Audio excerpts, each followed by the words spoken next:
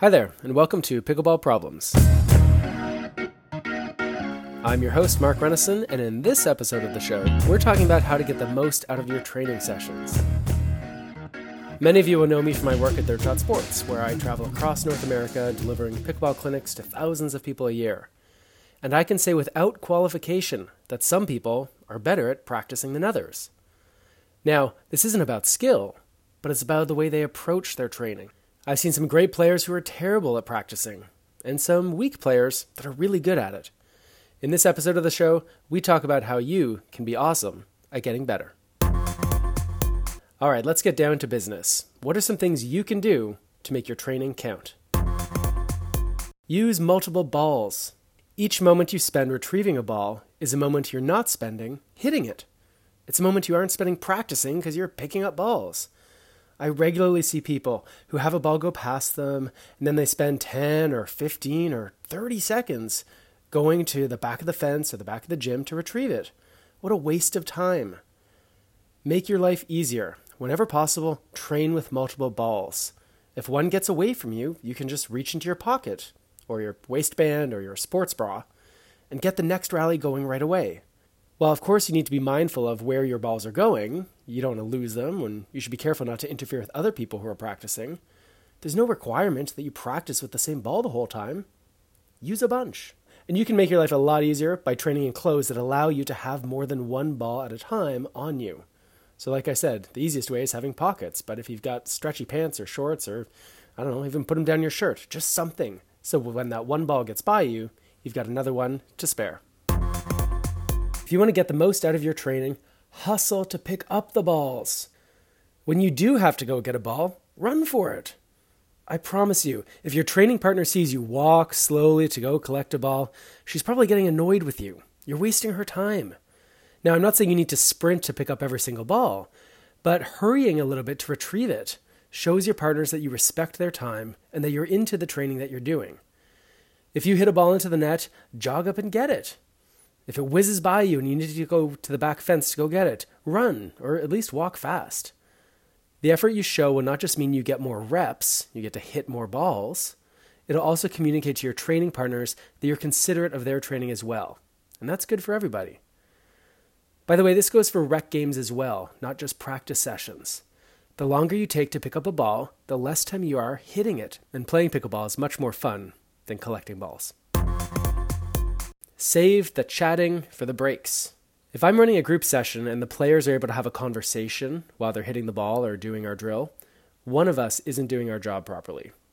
Either I'm not giving them a challenging enough task, or they aren't taking that task seriously. Improving requires focus, and chit-chat shouldn't factor in. If you can have a conversation while you're playing, you aren't really training. You're better off sitting down for a few minutes to finish your discussion. Keep talking about your weekend plans or catch up on last week's gossip. And for you coaches out there, if your players can accomplish the goals you've set for them while discussing next week's round robin, maybe you aren't pushing them hard enough. High quality practice is focus practice, and that means you shouldn't be able to have a conversation while you're working. In the beginning, we gave you unlimited power and asked just one thing in return. Just one thing. Just keep it in. What were we thinking? Mistakes were made, lives were lost. But this time, just relax. We've got you covered. Selkirk. Power, control, no compromise. And welcome back. Next up, if you don't want to waste time, pass the ball clearly to your partners. Not a single clinic goes by where I don't see at least one person send the ball over the net to their partner. And the partner then hits it back. And then the first person yells, No, it's your serve. I'm just giving you the ball. I wasn't serving it, I was giving it to you. This is an incredible waste of time. And this problem can be solved quite easily if people communicate better. So one option is you could yell, Okay, friend, I'm giving you this ball now. That's theoretically an option, but it's also kind of impractical. If you're training in a venue that's kind of loud or there's wind or people don't hear as well as they used to, using your voice to tell them that you are giving them the ball so they can start the point or start the rally isn't the best way to do it. Here's a better solution. Send the ball to the other side of the court in a way that can never be mistaken for a serve. Throw the ball with your hand. Toss it underhand if you need to. Hit it overhand, kind of tennis style, with sort of a big, clear arc, so it's clear that that's not any kind of real pickleball shot. Or, if you have to, roll the ball to them. Now, this is my least favorite of the options because it takes so long to get there and you're making the other person bend over to pick it up, but at least you're making it clear you're just giving them the ball, not starting a rally. This kind of nonverbal communication is a really great way to clearly let your partners know that you're just handing the ball over to them so they can start the next exchange. It's a little thing, but it saves time and frustration, and it adds up. Don't obsess about in or out if it doesn't really matter. Pickleball has rules, and when you're playing the game of pickleball, those rules should be followed. But sometimes it doesn't matter so much if all the rules are followed exactly. Let's say I'm practicing returning serve away from the middle of the court. My partner serves 3 times to me, and I always return it cross-court or down the line, avoiding the middle. And on the 4th serve that she hits, her ball lands 6 inches long. Now, I guess I could just catch her ball and say, your serve was out. Or I could hit it back.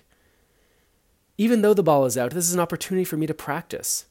I see people all the time catch the ball, or worse, they just let it go by them, and then they have to walk away to go pick it up again, and then they say to their partner, it was out. Your serve was out. So what if it's out? It's still an opportunity for you to practice. You can hit one more ball. And here's the thing. If your partner serves out to you, landing much closer to your feet than it normally would, giving you less time than you would normally have, and you can hit that ball back with a certain amount of quality, well, that's even tougher than when you're receiving a ball that's in. So hitting those out balls actually gives you additional challenge. So take on that challenge, think of it as an opportunity, hit the ball back. Again, we're just practicing. It doesn't really matter if it's out. Give yourself the chance to get better, rather than just catching the ball or letting it go by and then getting mad at them for missing their serve. If you want to be a great practicer, do not let the perfect be the enemy of the good, especially at the beginning of practice. A large part of practicing is getting in reps, hitting lots and lots of balls. And it's important for those to be quality reps. But so often I see people who are trying to be so perfect with the shots they send, they end up missing again and again and again. Here's an example. Let's say you're working on hitting low, fast drives, and your partner is working on handling those drives with a volley. Well, if you hit 6 balls in a row that hit the tape, hit the very top of the net, but don't come over, you've now had 6 reps, 6 opportunities to work on the skill you're working on, and your partner has had 0. That's not fair. While you might be patient and okay focusing on the process while you try to get those perfect drives, I've got to wonder whether your partner is as patient as you are. The answer is probably no. And at this point, I would suggest trying not to be so perfect with your drives. Look, once you've missed a bunch in a row, hit some drives that don't come within an inch of the net. Just make sure they're in the court. Make sure they're over the net. Start to develop a bit of a rhythm. Build some confidence. And meanwhile, you're giving your friend a chance to hit some balls too. And as you start to hit those drives that maybe aren't so great yet, maybe they're a little too high or not as fast as you'd like, well, then you can start to work your way closer to where you want to be. Instead of hitting 2 feet over the net, now you hit 18 inches. Instead of hitting 20 miles an hour, maybe now you start to hit 25. You start to improve the quality of the shot, but start with the lower quality one. You've got to be able to crawl before you can walk. You got to be able to walk before you can run. So start off by being really consistent, by getting the ball in play again and again and again, by finding your rhythm, and then start to work your way towards that higher quality target. It's a more practical way for you to improve and to build confidence, and it's far more fair to your partner, who's out there not just to work with you, but to work on their own game as well. Don't let the desire to be perfect sabotage the practice for you and the people you're training with. You don't have to be that close to it. I hear that you are a big sister now. Is that true? Yeah. What kinds of things do you think that you have to teach your brother how to do? Swim and jump off the side, because I can jump off the side now. He has to learn how to run and skip. How to do cartwheels He has to learn how to cooking food, like his bed. Hey, do you think you can teach him how to play pickleball? I can. I'm really good at teaching pickleball. Not everyone can be a naturally amazing pickleball coach. That's why we created Pickleball Coaching International, the world's best online resource for pickleball instructors and coaches. And if you use the promo code PROBLEMS at the checkout, you'll save $10. So head over to pickleballcoachinginternational.com. Pickleball Coaching International. We make good pickleball coaches even better. See you later, alligator.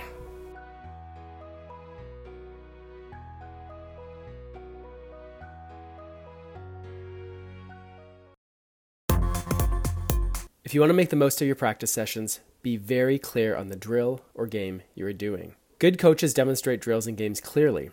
They show what they are doing and they explain it at the same time. They position their students so everyone can see and hear, and they explain the purpose of the activity, the rules, and they demonstrate it proficiently. But players have a job to do as well, and that job is to watch in an active way so that when they go on the court, they know exactly what they're supposed to be doing. I regularly see people who apparently watch the demo and then go out to the court and they're confused.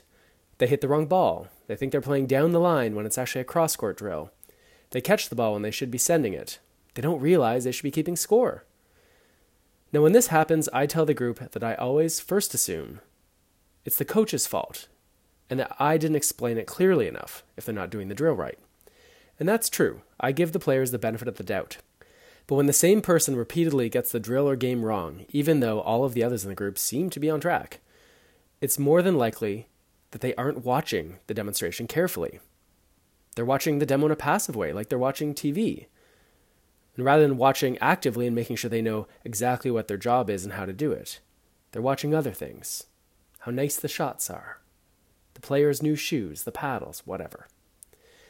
So if you want to make good use of your time, and not to annoy your fellow players, watch the demos not like a TV show, but like a really important how-to video. And if you're unclear about anything, how to keep score, what your job is, where to stand, ask the instructor before you go out on the court to do it. Next up, if you want to be a great practicer, if it doesn't really matter, don't stress over the score. Times that keeping score is really important.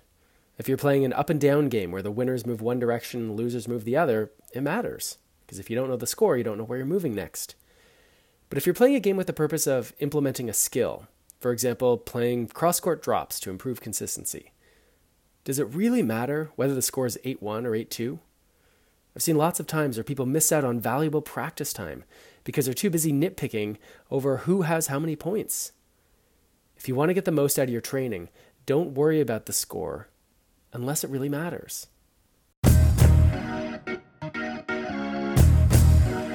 Well, that sound tells us that we need to wrap things up.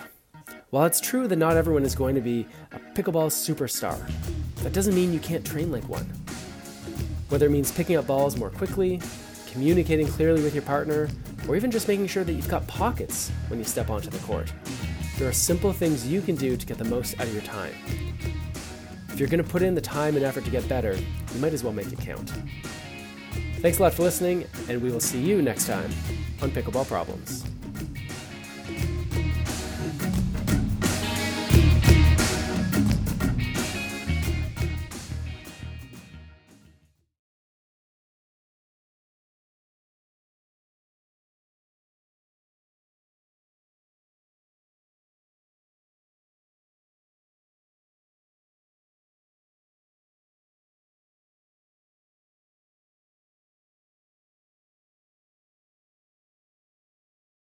I'm your host, Mark Renneson, and in this episode of the show, we're talking about how to get the most out of your training sessions.